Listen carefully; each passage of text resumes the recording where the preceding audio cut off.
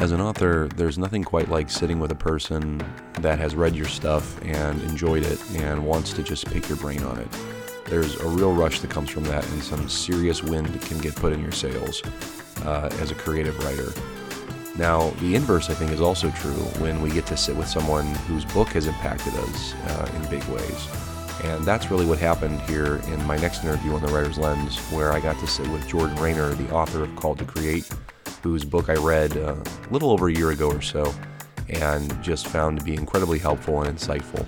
So here's my interview 16 on The Writer's Lens with Jordan Raynor, the author of Called to Create. Enjoy.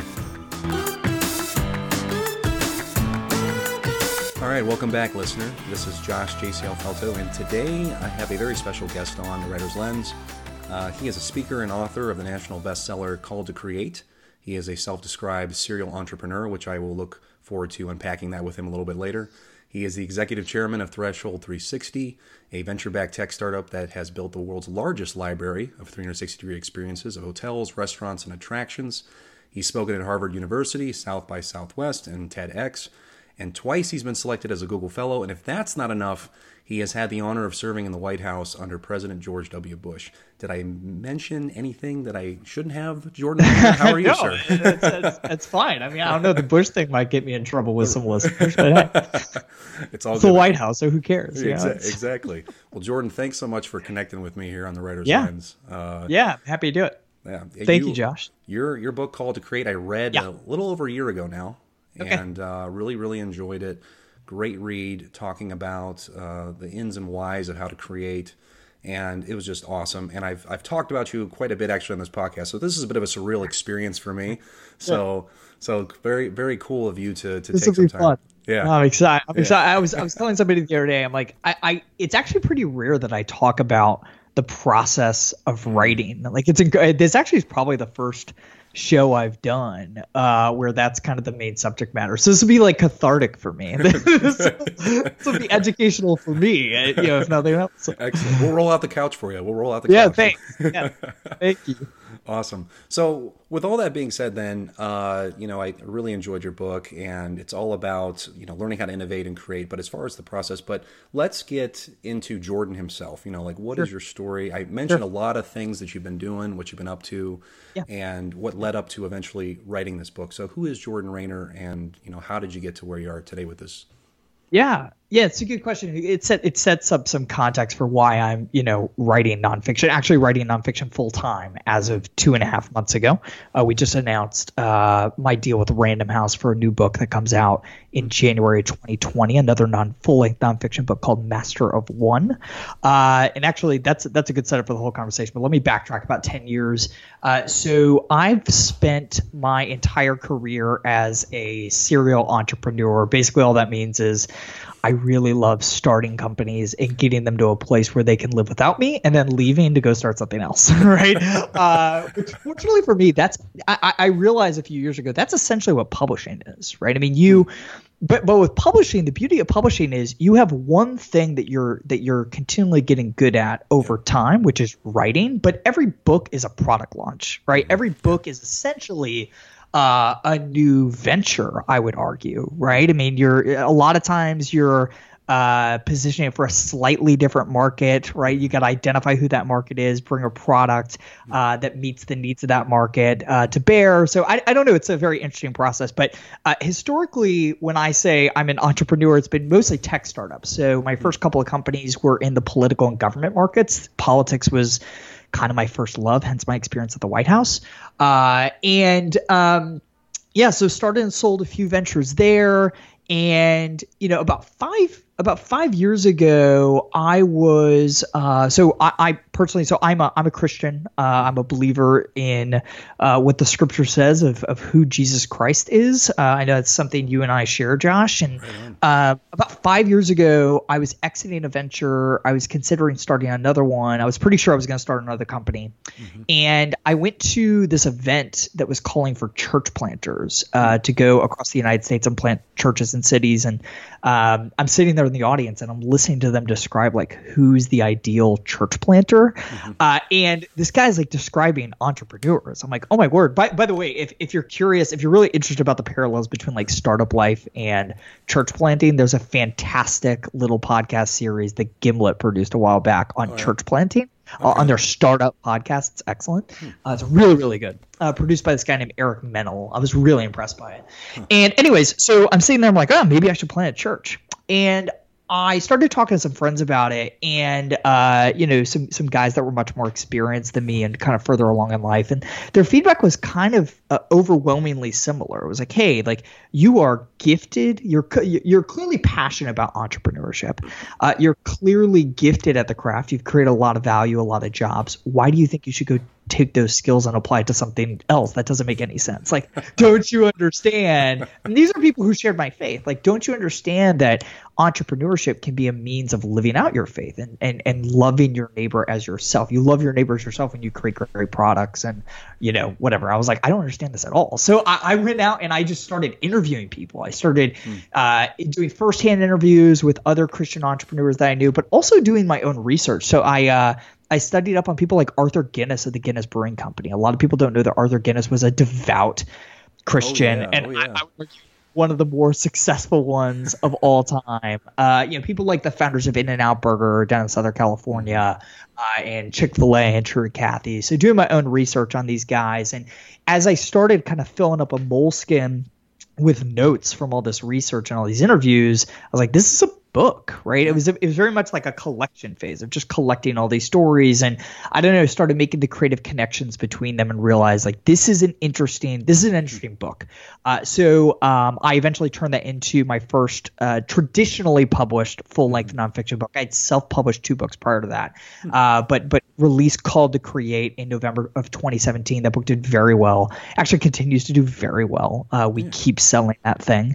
Congratulations, man. Yeah, thanks. It's been a really, really fun project. And so right at the time I finished writing Called to Create, so you writers probably know traditional publishing world takes forever. So I finished writing it in like August, September of 2016. The book wasn't going to be out for another year. And right after I got done writing it, I got recruited by the board of directors to run this venture-backed tech startup here in Tampa, where I'm from, called Threshold 360. And I said no a few times and eventually said yes, just because I was like really excited about what these guys were doing. And so I ran that venture for 2.5 years up until almost 3 months ago, when we recruited somebody, frankly, more qualified than me to run the company and take it to the next level. And so that was part one. But part two was, I really wanted to sink my teeth into my career as a writer. I'd signed this deal with Random House, and I just knew that in order to do this really, really well, in order to do this most exceptionally well, I needed to dedicate pretty much all of my time and energy and focus to it. And I had a unique opportunity to do that. Most writers never get that. Most writers will always be writing a book on the side while they make money doing something else. And I've been fortunate enough, by no merit of my own, I legitimately believe by the grace of God alone, to be able to do this work full time. So as of 3 months ago, I decided, let's put all my eggs in this basket and take a risk and, see what happens. So that's what I'm doing now. That's why I have time in the middle of the day to record podcasts like this now. Exactly. That's awesome. That's an awesome story, Jordan. Now, as far as the serial entrepreneur, as far as how you kind of self-described you, many people, I think, have a bit of a misconception about what entrepreneurialism actually looks like. Some people think it's like, well, you have a ton of time or you have no time. So is it more about like balancing different things? And, like as far as when you were going to write the book, obviously you took a ton of time to do that. But as far as this entrepreneurial aspect of it, what does that actually look like? How do you live that out? So, I mean, I think entrepreneur is a term that we throw around a lot, right? It's a very sexy term in our culture today. I think maybe the only thing more attractive in our culture than being an entrepreneur is being an author. And you get to claim to be both. So there you go. Yeah, that's exactly right. So, I think a lot of the traditional definitions of the word leave a lot to be desired. So actually in Call to Create, I somewhat audaciously proposed a new definition for the word entrepreneur as anybody who takes a risk to create something new for the good of others, right? And I think when you take that definition, I think authors certainly qualify as entrepreneurs. Authors are risking reputation, credibility, risking time, risking resources all the time to bring about new things. But they're not doing it for themselves, right? I would argue you're not really an author if you just write a book and keep your manuscript on a shelf. Real artists ship, real entrepreneurs, real authors ship, right? Yeah. And we do that for the good of others. We do it to share our creations with others, and obviously to make money while doing it, right? And so, but I like describing authors as entrepreneurs because one thing I found in going through the process of getting 2 traditional publishing deals now is the best authors identify as entrepreneurs. I cannot tell you how many times I've heard from publishers in interviews when they've been considering making offers on my books, how much they appreciate that I think like an entrepreneur. Like I think I'm a good writer, but there are tons of good writers and many writers that are better than me writing nonfiction today, right? But I think one thing that makes me unique in the market and makes me uniquely valuable in the market is that I'm not just a good writer, but I'm first and foremost an entrepreneur. I think in terms of markets and market size, right? And how to position a product for that market, right? So I think very much like a product manager almost, right? And I think in order to be a really successful author in nonfiction or fiction today, you've got to think like that. Like that is how you win.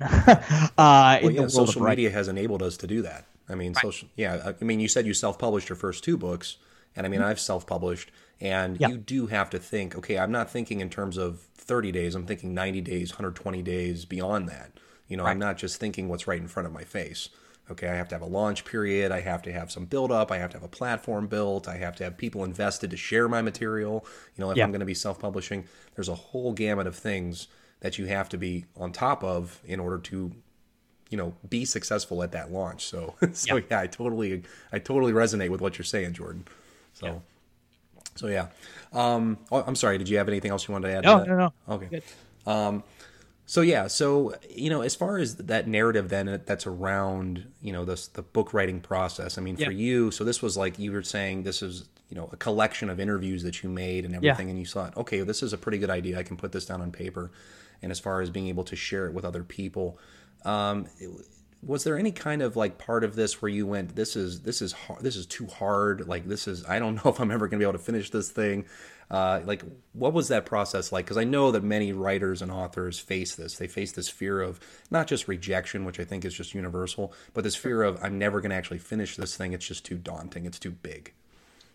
Man, yeah, I'll be honest, not really. I'll say this with never a fear that I wouldn't finish it, right? I will say Master of One was way harder to write than Called to Create for reasons that I can explain. But yeah, never a sense that it wasn't gonna get done. And I think a lot of that is just due to the fact that like prior to writing those books, I've had a lot of experience just accomplishing very big things and using really good project management methodologies to do so. So I'm a huge believer in David Allen's getting things done methodology. I tell any young person, if you master the GTD workflow, you will be exceptional. Truly exceptional compared to anyone else that you compete with in any line of work. Like it is the silver bullet for being remarkable as a person and as a professional, right? And there's lots of time management books, but I found that GTD is by far the most it's life changing. It's rewiring your brain and how you think to make sure that you're capturing all of your actions and playing your time really well and planning your projects really well. So because of that, I don't feel like I ever got to this place of like, oh, I'm not going to finish this book. That said, like I alluded to before, Master One was way harder to write. And I'm thinking a lot about why.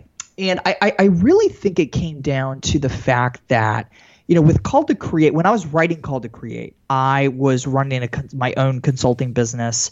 I could basically work on the book and think about the book whenever I wanted to, right? It was just, I could take long walks in downtown Tampa where I work and make creative connections between ideas.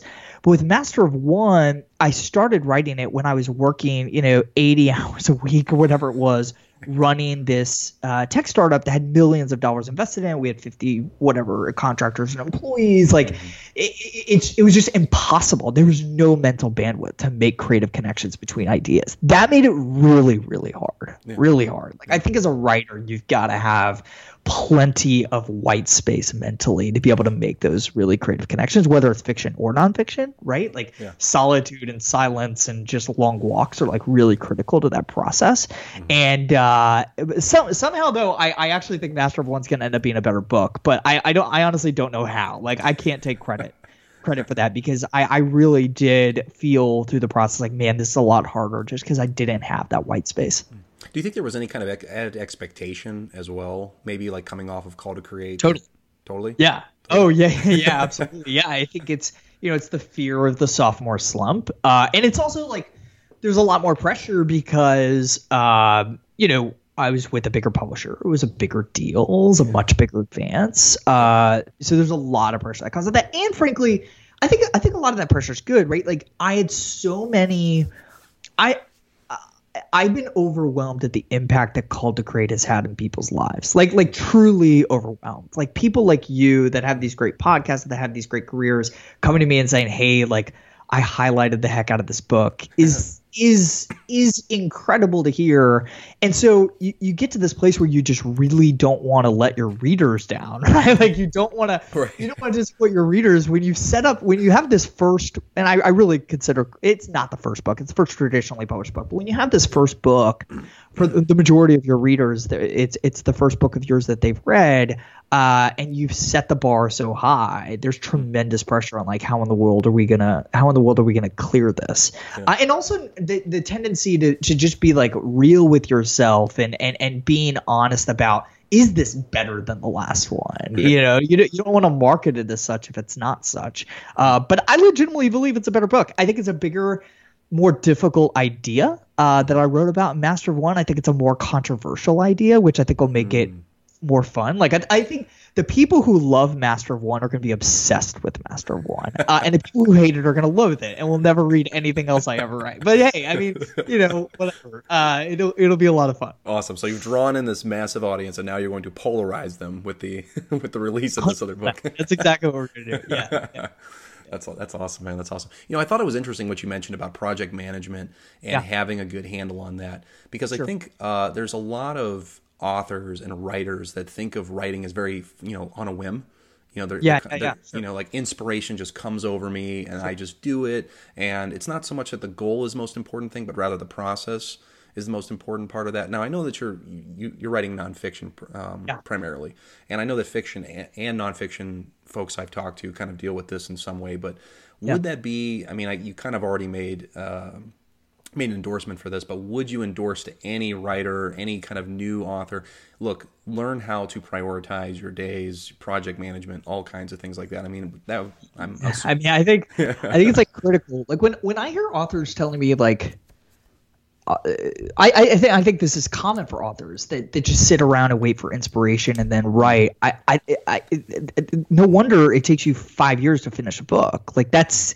I have this friend of mine who he's a better writer than me. He's a fantastic writer, but he's an admitted procrastinator, right? So he had a book deal around the same time I did. And he waited until like the last 2 months to write this thing, and he had to end up like going away from his family for like 6 weeks to like lock himself in a room and like get it done. And I'm like, that's one way to do it. But I think you're following, one of the things I love about I'm going to harp on GTD. I'm like the biggest evangelist for Getting Things Done by David Allen. One of the biggest things that David Allen preaches is this idea that of taking really, really, really big projects and breaking them down into much smaller bites, much smaller next actions. You can't do a project, right? Like a project, so for a writer, a project is finish the manuscript for Master of One. You can't visualize that. That's not something tangible and actionable that you can actually go do right now. What I can do is I can sit down and make an outline for chapter 1, right? Like that is highly practical, highly actionable. It's something that I could probably do in my next 90-minute block, right? That I sit down and execute, right? So I think it's like critically important for writers to really get that. That said, I do think there's a place for I think all writers feel this. There are certain times in which we are more inspired than others, right? And so while I think it's important to be disciplined and to write every single day, and I think it's even helpful to write at the same time every single day, whether or not you feel inspired. No, I agree with that. I do think there's a lot of room for when you do feel inspiration to write until you don't. Like just write as much as you possibly can, because those moments are totally magical, for lack of a better word. Like I don't know a better way to describe it. Like it's just I mean, you get it, you're a writer. Like I don't know how to explain that. Like I think it's unwise to like not capitalize on that, right? If you have the time to do it and you sense inspiration, sit down and write like crazy, but don't let that be the only time that you write. Otherwise you're not going to really have a lot of control over the timeline in which that book's going to kind of come to fruition. No, for sure not. I mean, I think it's interesting. I'm sure you're familiar with maybe Jerry Jenkins' work, the Guild, his Writers Guild. Have you ever heard of that? Yeah. I mean, I remember listening to him a long time ago, how he said that he would not write between the hours of when his family was awake. He would only write after hours until his first book was done. And that was how he prioritized himself, because he knew that was when he would be kind of like his mind would be set. So he wouldn't have to be, okay, I got to be husband right now, I got to be dad right now, or friend, brother, whatever. This would just be time when everyone's asleep, everyone's in bed, and now I can just focus on what I'm doing. And honestly, I think that's a good way to start it. And I think a lot of writers don't really start out that way. They just kind of go, I have the next 30 minutes. I'm going to sit down and crank something out. I'm going to make sure. And it might start that way. I'm going to take this on a couple different rabbit trails. The other thing too is like, I think a lot of writers, I see this a lot in nonfiction, right? A lot of writers just sit down and start writing in prose and full length, paragraphs, and I think it's a huge mistake, right? I C.S. Lewis, who is one of my all-time favorite authors, had a very simple process that he executed when he was writing. He used to say all the time, he's like, know exactly what you want to say, right? Number 2, say it, and then number 3, say it well. Right. But the first step is knowing what in the world you want to say. And so I think a lot of writers, when they think about writing, they think that writing is actually sitting down and writing in full paragraphs. I would argue that outlining and getting clear on what you want to say is 85% of the energy of writing. Probably not the time, but it's at least 50% of my time writing. I'll take Master of One as an example. When I was writing Master of One, I mean, there's months and months of just reading and collecting ideas and doing interviews and getting all the pieces of the puzzle in the box, right? But then the real work of writing is in taking those puzzle pieces, making creative connections between them, and then outlining exactly what you want to say. And I always tell writers, when I know when I am ready to actually get out of an Evernote outline and get into a Google Doc and start writing, when my outlines are so detailed that I just naturally am writing in full sentences, right? But until then, you got to be able to read an outline. I use this test a lot. Like I'll give this to a member of my team, or I'll give it to my wife. I'll give my wife the outline, or my friend an outline, and say, hey, do you get what I'm trying to say in this chapter? Is it crystal clear? Is the argument really solid, right? And if not, like I'm not ready to open up a Google Doc yet. That's kind of the criteria I use. That's awesome. To that point then, as far as having a team, I mean, how many people does it take to go into getting a good launch on a book? I mean, because oh my goodness, oh my goodness, oh man, literally hundreds. Like I really, I actually believe that. Not like full-time staff, obviously. I don't have a payroll of right. $10 million annually. I'm not gonna throw out some advertisements for people who want to join my launch team. Right, exactly. Yeah, exactly. No, but I mean, I've actually been thinking a lot about this over the last week. I've got a call with the team at Random House that's managing Master of One tomorrow, and I've been prepping for that. And it is literally hundreds of people. I mean, I think between you get your launch team, obviously, which people place some arbitrary caps on the number of people on a launch team, which I think is like so silly. Like cap it based on criteria, right? If you got people who are fired up and have more than a dozen people to share your book with, they should be on your launch team. Like I think it's like so silly to cap those things. Yeah, so I mean it's the launch team, it's the endorsers, and I think like really taking the time to cultivate those relationships is really, really, really critical, right? It's not something that you can do a month before the book drops. Like I'm doing it. I have been doing it for, a couple of months now, and my book doesn't come out for another 8 months, 9 months, 8 months, something like that, right? So being methodical early on about that is like really, really important. But when I say my team, I mean, I've got a couple of people. So right now my team is a couple of part-time people. That's it, right?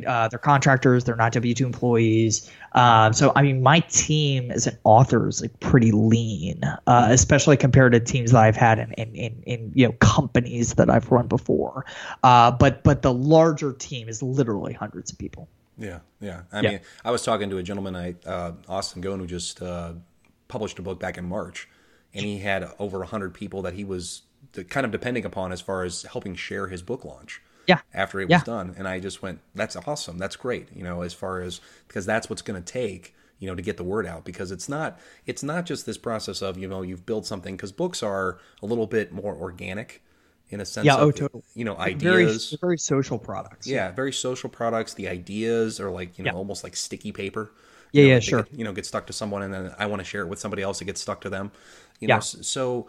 I think there definitely is a process, like you're saying, of making sure you have enough of those people in place that when the time comes, they're actually going to, proclaim it to everybody. So it's exactly right. And one thing I learned, I don't think we did a great job of this with Called to Create. I mean, listen, we had a great launch team for Called to Create. I'm excited for it to be even better for Master of One. And I'm not talking about the people who were in it, because the people we got were great. But I think when we were organizing the launch team for Call to Create, I was really concerned with the numbers, right? So not number of people, but like how many social media followers do these people have? Do they have enough to like be in the launch team? It's like, it actually doesn't make sense. Like at the end of the day, like everybody is going to have 150 friends on social media. Yeah. That's a lot of people, right? Like a relatively large number of people when all you're giving that launch team member is a free advanced copy of the book. If they convert, 5% of their friends, less than that, it's worth it, right? Yeah. And so I've been thinking a lot less about numbers and a lot more about enthusiasm, right? It's the Chick-fil-A talks a lot about raving fans internally in their corporate culture, right? And I think that's the concept that's what you're looking for. You're looking for the people who are most excited about your work. It's the people that email you after you send out your email newsletter or an announcement about your next book. It's the people that, without any prompting are already sharing your stuff on social media. Like forget about, even if that person only has, 50 Twitter followers, engage that person, thank that person, and ask for their help, right? And be explicit about it. Don't just ask, hey, help me promote my book, but tell them exactly what you want them to do. Hey, I want you to read the book by this date, write a review on Amazon on this date, and share with your friends on this date, right? Like it's just, lead them well, and give explicit, calls to actions along the way. That's awesome. And is that a lot of the stuff that you kind of personally are doing, or is that also part of like the team, or is that? My team helps a lot with that. So I do a lot of it personally. So for example, with the launch team, like I will be personally crafting kind of the calendar of communications to that team, right? So when are we reading the book? What deadline am I giving the launch team to read it by? What day are we posting reviews on Amazon, which is obviously day one, right? It's January 21st. Right. When are we gonna we're doing a huge pre-order campaign for Master of One. We're giving like a really, really big sweepstakes we're doing for the book, which I won't say what it is yet, but it'll be big. It'll be bigger than Call to Create, and Call to Create was like massive. For a second, I thought I was going to get the exclusive. You were going to get the exclusive. No, not yet. Gotta wait. But yeah, so I'm doing a lot of that personally. I will say I do get my team to help out on managing that launch team. So we manage the launch team via Facebook, private Facebook group, like most authors do. And so I will use my team to monitor that more closely than I can day in, day out when I'm doing interviews and doing all that other stuff. Because a lot of times your launch team will be asking you for stuff like, hey, I'm doing a blog post. I would love, this particular type of photo of the book for the blog post, right? And so my team can like chime in and respond much quicker than I can on that stuff. Yeah, good question. Yeah, that's good. That's good. Yeah, I mean, because one of the things too I've talked about a lot on my podcast singularly is having kind of a community around you. I mean, it doesn't have to be like your launch team as in what you're saying, but it's other creatives that are within the same circle that are doing similar things, and they have their own audiences, they have their own platforms, they're also building their own, and how imperative it is to kind of get involved in these clusters so that when something does get launched or something is going to get pushed out, that you kind of have this group that's already kind of waiting in the wings for it. So it's critically important. I mean, when I self-published my first book, I set a goal of hitting a couple of Amazon bestseller lists, hitting the #1 spot, and even then, I mean, I wouldn't consider that. I didn't call that a launch team at the time. It was 150 of my closest friends and professional allies that I emailed at 8 a.m. or whatever time it was to say, hey, buy the book right now, this second, this hour. You got to buy it right now. Right? So, yeah, it's the same. It doesn't – I think people think in order to have a launch team, that sounds like such a traditional publishing thing to do, and you got to have a huge list. Like, not at all. Like, this could be the 10 people you go to church with, or the 20 people you play poker with, like whatever, right?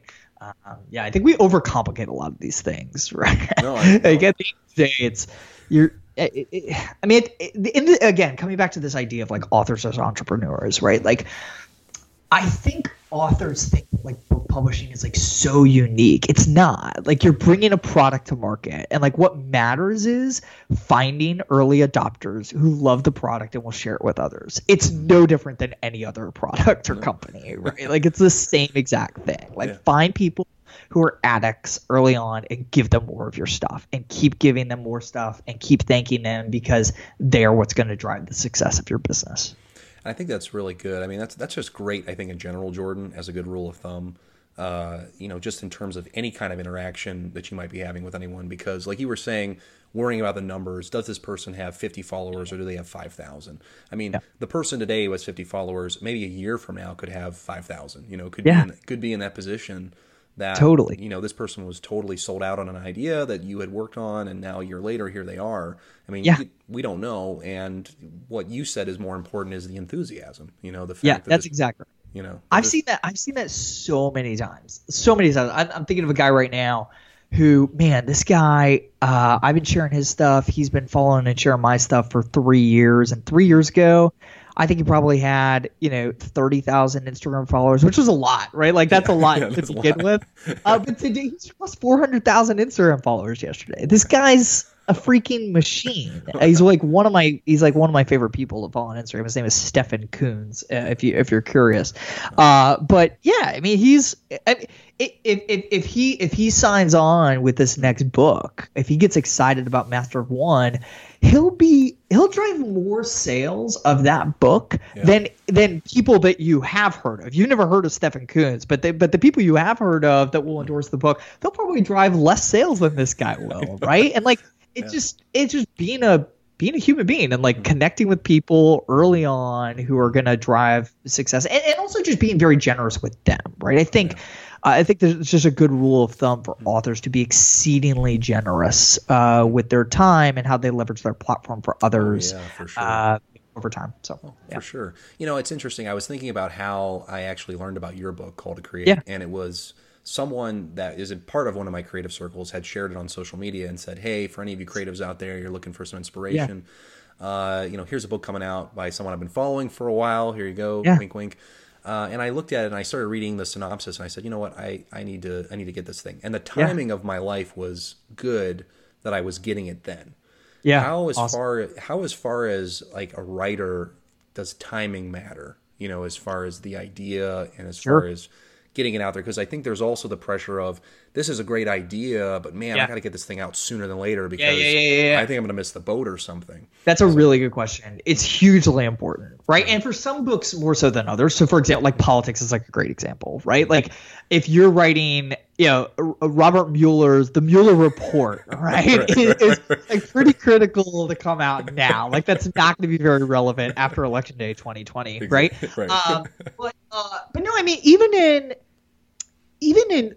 it's hugely important. Again, as with any business, you can have the best idea in the world. You can have the best team in the world. You can execute near flawlessly, although nobody executes flawlessly. But if the market timing is wrong, it doesn't really matter, right? Like MySpace is a pretty good example. Friendster is a pretty good example. These social networks, pre the ubiquitous smartphone, just couldn't make it, which they may have had they launched post or near 2008 or near 2004 as Facebook is starting to rise with the rise of the smartphone era, right? So I think timing is critically important, and a lot of times what you'll see is once one book comes out on a topic, you can guarantee and does well for the next 5 years, there's going to be a lot of other copycats. And so it's not critical that you're first. I actually don't think that's important. In fact, being first a lot of times is bad. Like you want somebody else to go before you to validate the market, right? But you also don't want to be fifth, right? You want to be somewhere on the cusp of that wave, and that it's really, really. Man, it's really hard to like time that well. And additionally, the traditional publishing world isn't very conducive to being able to ride those market wave timings, right? Because if you see a book today that's doing really well and you decide, oh, I want to ride this wave of this trend, if you started today working on your proposal, working on getting an agent, maybe you have a deal in 6 months and the book doesn't come out for another 12 to 18. Yep. That's tough. That is really, really, really tough. So you got to be good at – and honestly, if you're in that situation and it's something super timely, you really should self-publish, right? I personally have become a huge fan of traditional publishing. Which a lot of people think is odd given how entrepreneurial I am, but I actually am a huge fan of publishing partners. But yeah, sometimes it does, like, for example, I had an idea for a book. I actually don't think I'm 99% certain I'm not going to do it. There's still 1% chance I will. I have a concept of a book that really should come out before Election Day. It's really not about politics, but there's a really, really strong hook kind of with the election. But there's no way I could get that book done with a traditional publisher before July when I would want that book to release. So if I do it, it will be self-published, but it's not gonna happen. I'm gonna have to give the idea to somebody else to publish because I don't have the time. Well, now I'm super intrigued. After all of that, I'm super intrigued, and I'm not trying to plant a seed or anything to say, hey, you got to do this. You want the concept? Yeah. Yeah. So here's the rough concept. So. And I'm particularly interested in it because I started my career in politics. So one of the few real jobs I ever had, I ran a campaign when I was 17 years old, successful campaign citywide here in Tampa, kind of caught the political bug, stayed on that path for a long time, was in the Bush White House in the Office of Political Affairs. But, as a Christian, the issues that are really important to me, the issue of life, right? I am pro-life, right? Yeah. I think the church's response to these issues for the last few decades, at least, has been, oh, well, if we elect the right person who appoints the right judges, everything else will work itself out. But that's like not how real change historically has happened, right? If you take the abolition movement, you take the anti-slavery movement, right? The anti-slavery movement in the U.S. really started to catch steam when Uncle Tom's Cabin was released and gained wild popularity across the U.S. So there was this groundswell. Hearts and minds started to change. The electorate started to change. And then legislative change followed thereafter, right? Yep. And actually, I think that's like a really, really good playbook. So it fits in really well with Called to Create. The way that you bring about significant cultural change is not by legislating it. It's by creating more culture that changes hearts and minds and will eventually lead to legislative change long term. Right. I would even argue this is what the LGBT movement has done. Right. I mean, there's lots of really good long reads about how Hollywood was super intentional about placing gay characters in movies and in TV shows. And, over time, that changed the electorate's mind about these issues and led to legislative change. So I think there's like a really proven playbook there. And I'm so sick and tired of. So I'm not a Republican anymore. I don't know what I am politically. But and a big part of the reason why is I'm so sick and tired of conservatives' response to these cultural changes being, well, the only solution is if we have the right Supreme Court justices, we will change the law of the land. That's so naive. It's unbelievably naive. Yeah. But listen, I get why politicians peddle it, right? It's a great way to raise money and votes, but it's just not the way that big cultural changes have happened in the past. We do it by writing the next great novel about life. We do it about by making a great movie or building great businesses and nonprofits that are tackling these issues. So that's really that's good. the concept. No, that's really cool. It's the boots on the ground thinking that is truly where it comes down to. I mean, the idea of creating culture, changing it is a boots on the ground, ideas generating, sharing them. That was way more than I thought you'd give me, actually. So I'm really so this is the book that there's like almost a 0% chance that I'll write. If you love it, you right away, and maybe I'll consider it. The only format I've thought about is it's like literally a pamphlet, right? It's almost like the Federalist Papers and like Hamilton, right? Like literally a pamphlet that we circulate, across the country. I don't think you can even call it a book, but yeah, it's interesting. Yeah, that's awesome. It's like an essay, I guess. There you go. I'll look for it, Jordan, in the coming days. I will look for or months, I should say. I'll look for it in the coming months. We'll see how that goes. That was great, man. So shifting gears a little bit here, I wanted to talk a little bit more about Call to Create specifically, and about how we've talked about entrepreneurship, we've talked about the writing process, and just a little bit about failure and whatnot. How do we overcome our fears? Like, what would be some good ways of, kind of overcoming those fears, like rejection, or that, I'm not going to get this idea out in time, things like that. Because I think you made some good points in the book about overcoming fear in general, that I did want to touch on, because I think that also bleeds into just writing in general, and just the idea of, like, I think, it was Hemingway who has the quote of, writing is simple. You just sit down at a typewriter and bleed. So knowing that there's so much gusto of a person that's going into this work, there is a lot of like, oh no, potential backlash that I don't know if I can weather that storm, So. Yeah, sure. So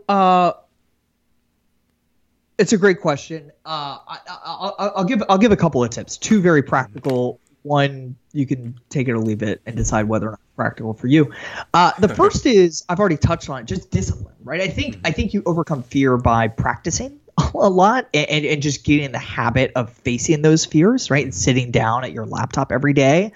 So for me, like when I'm writing, it's usually my first 90-minute block of the day. I break my day into big chunks of 90-minute blocks of time, right? And so typically as my first 90 minute of the block of the day, I sit down and I write, right? With zero distractions, zero push notifications. I just crank away, right? So I think that's a good way of overcoming fear, is just getting the practice of confronting that fear. Secondly, I think another way to do it is I think a lot of times for writers, the fear for the writer is fear of rejection. And I think it's because a lot of writers will write an entire book before they get any feedback on it, right? And yeah, I would be scared of that too. That's like a terrifying prospect. And so, I give more advice to nonfiction writers than fiction writers because I don't understand fiction at all. I read very little of it, actually. But for nonfiction writers, like that's the easiest thing to get rapid feedback on. So Master of One is about how to master anything. and that you've chosen to really sink your teeth into.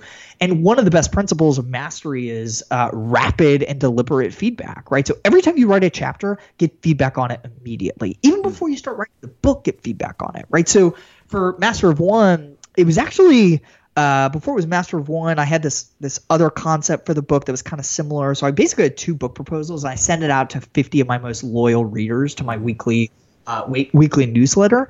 And I was like, hey, 1, is this a book worth writing? And 2, if so, which of these 2 paths do I take? Right. So getting feedback just early and often, I think helps assuage a lot of that fear. Right. Because if you're, 50,000 words in and you haven't got any feedback, I would be terrified too.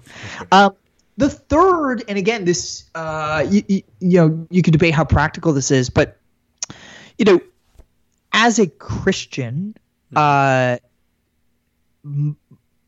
ultimate way of fighting fear is recognizing that my career as an author, my career as an entrepreneur, and my relative success in those endeavors does not define who I am. And I think that's a really, really, really hard thing to grasp as a writer whose name is on the cover of a book. It's very easy to equate the success of the book with your worth and your value as a person. We all want to be successful. That's a good thing. I think it's a really good thing. It makes us ambitious. I think ambition is a good thing. But when your identity and your very sense of who you are is attached to the success or failure of your next book or of your next venture, failure is devastating because it is a referendum not just on the product or the project, but on who you are as an individual. And as a Christian, and I have wrestled with that. I really, really wrestled with that throughout my career.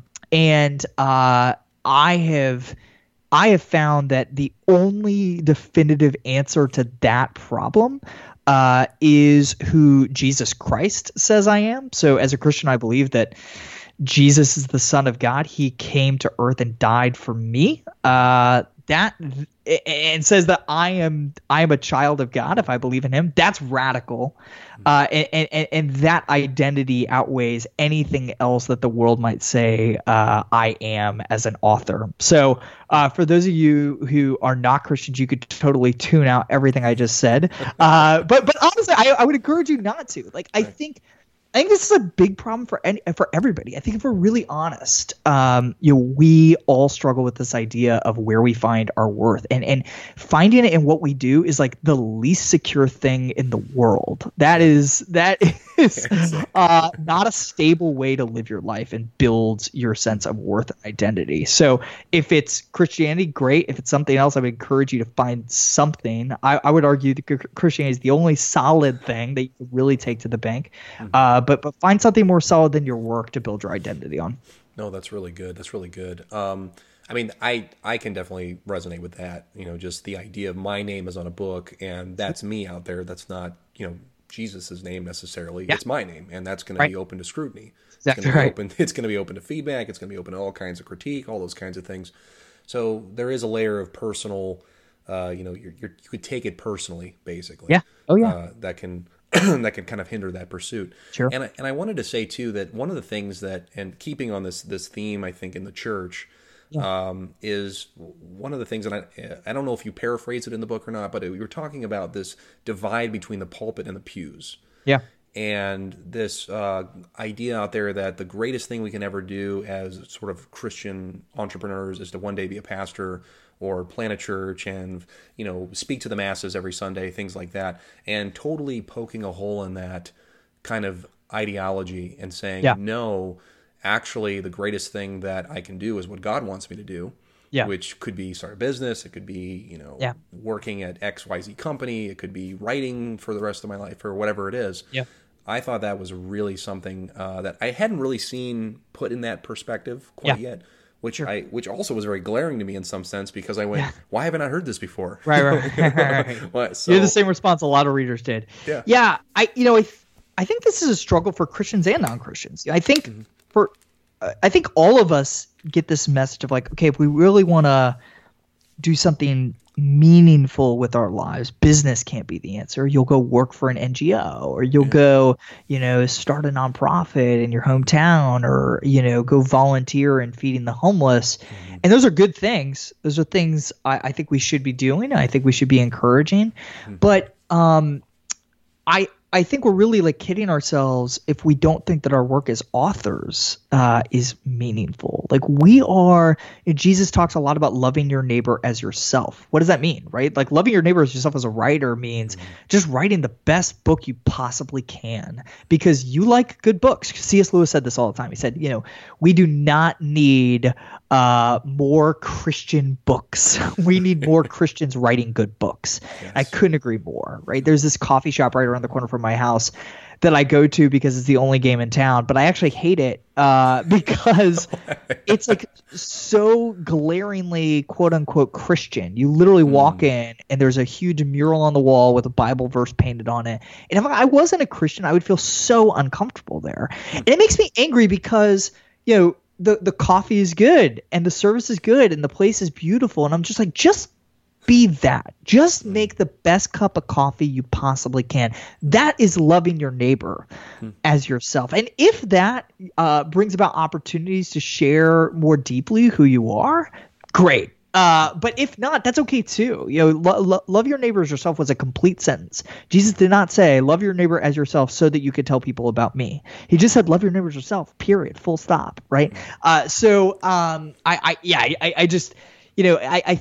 I think a lot of times we think that the only way that we can have meaningful work is if we are constantly talking about the why behind what we do or constantly serving the poor. And I just don't think that's true. I think we serve people really well when we write great books and we create great businesses and create great products. That serves people well. So. And I think that's all really good as well. I think it all comes down to a lot of the heart posture. The motivation. Like what is the motivation behind what I'm doing? Yeah. So as far as what you were saying, putting together all these different stories and interviews that you had and then saying, okay, this could actually be a good book now. Yeah. There may have not even been, probably there was, but as far as the vision that was overarching everything, now the motivation is I could share this with people and people could really take something from this. Yeah. Right. That's exactly right. And I think that's the only sustainable motivation for our work. Like if I had said, oh man, this is a way for me to make money, which all you authors are laughing because there's very little money in directly in writing books. But that would have been very, very short-sighted, right? I could have made, good beer money in the short term in the launch of Called to Create, but it's not near the impact for me personally and the gratification for me personally, having people like you, Josh, come to me 18 months after this book's been on shelves and say, hey, this book had a big impact on my life. Like that's so much more valuable and rewarding than any, financial gain that I had from that book. So that's great, man. That's great. Speaking of profit, you have a chapter in the book called The Purpose of Profit. Sure. And you're literally talking about, what do we do with our money as we're going through these ventures, what are we supposed to do with them? And I kind of wanted to talk on that a little bit because, as an author, like you were saying, the money that's out there to make, there's almost like a quick gradient, like those that can get very successful very quickly. Sure. And those that are kind of teetering, and trying to get into that space.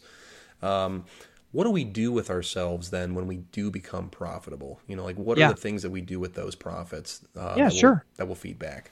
Yeah, I'll make this quick because I'm running out of time. But I think a lot of times we think that, especially this is spoken a lot in the church, right? That the only honorable use of profits is to give it away. Yeah. I think that's really small thinking. I think that is a good use of profits, right? But I think if you're really ambitious for your business as a writer, right, and you really believe that you're serving others through your work, then a really good use of profit is reinvesting it back into your business, right? So that you can grow and so that you can bring the next book to market and reach even more people and use that money for advertising or marketing or pay your employees more, or whatever it might be. I think, again, Arthur Guinness, I think, is a really good example. Go read up on Guinness and how he treated his employees. He's a remarkable example. He gave away a lot of his wealth, but he also reinvested in his company and served his employees really well in the process. So, yeah, I think I talk more about this in Called to Create, but I think just looking at profit as simplistically as, oh, I should give it away is really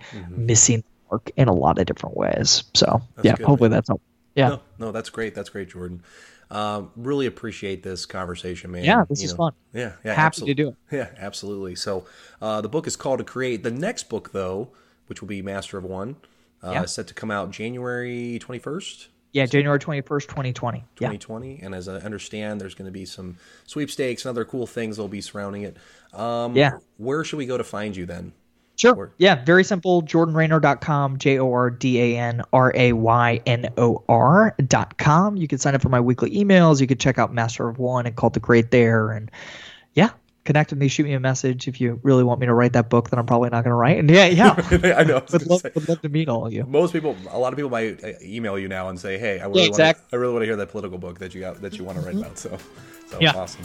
Well, thank you again, Jordan. This was an absolute pleasure, man. Thank you, Josh. Appreciate it.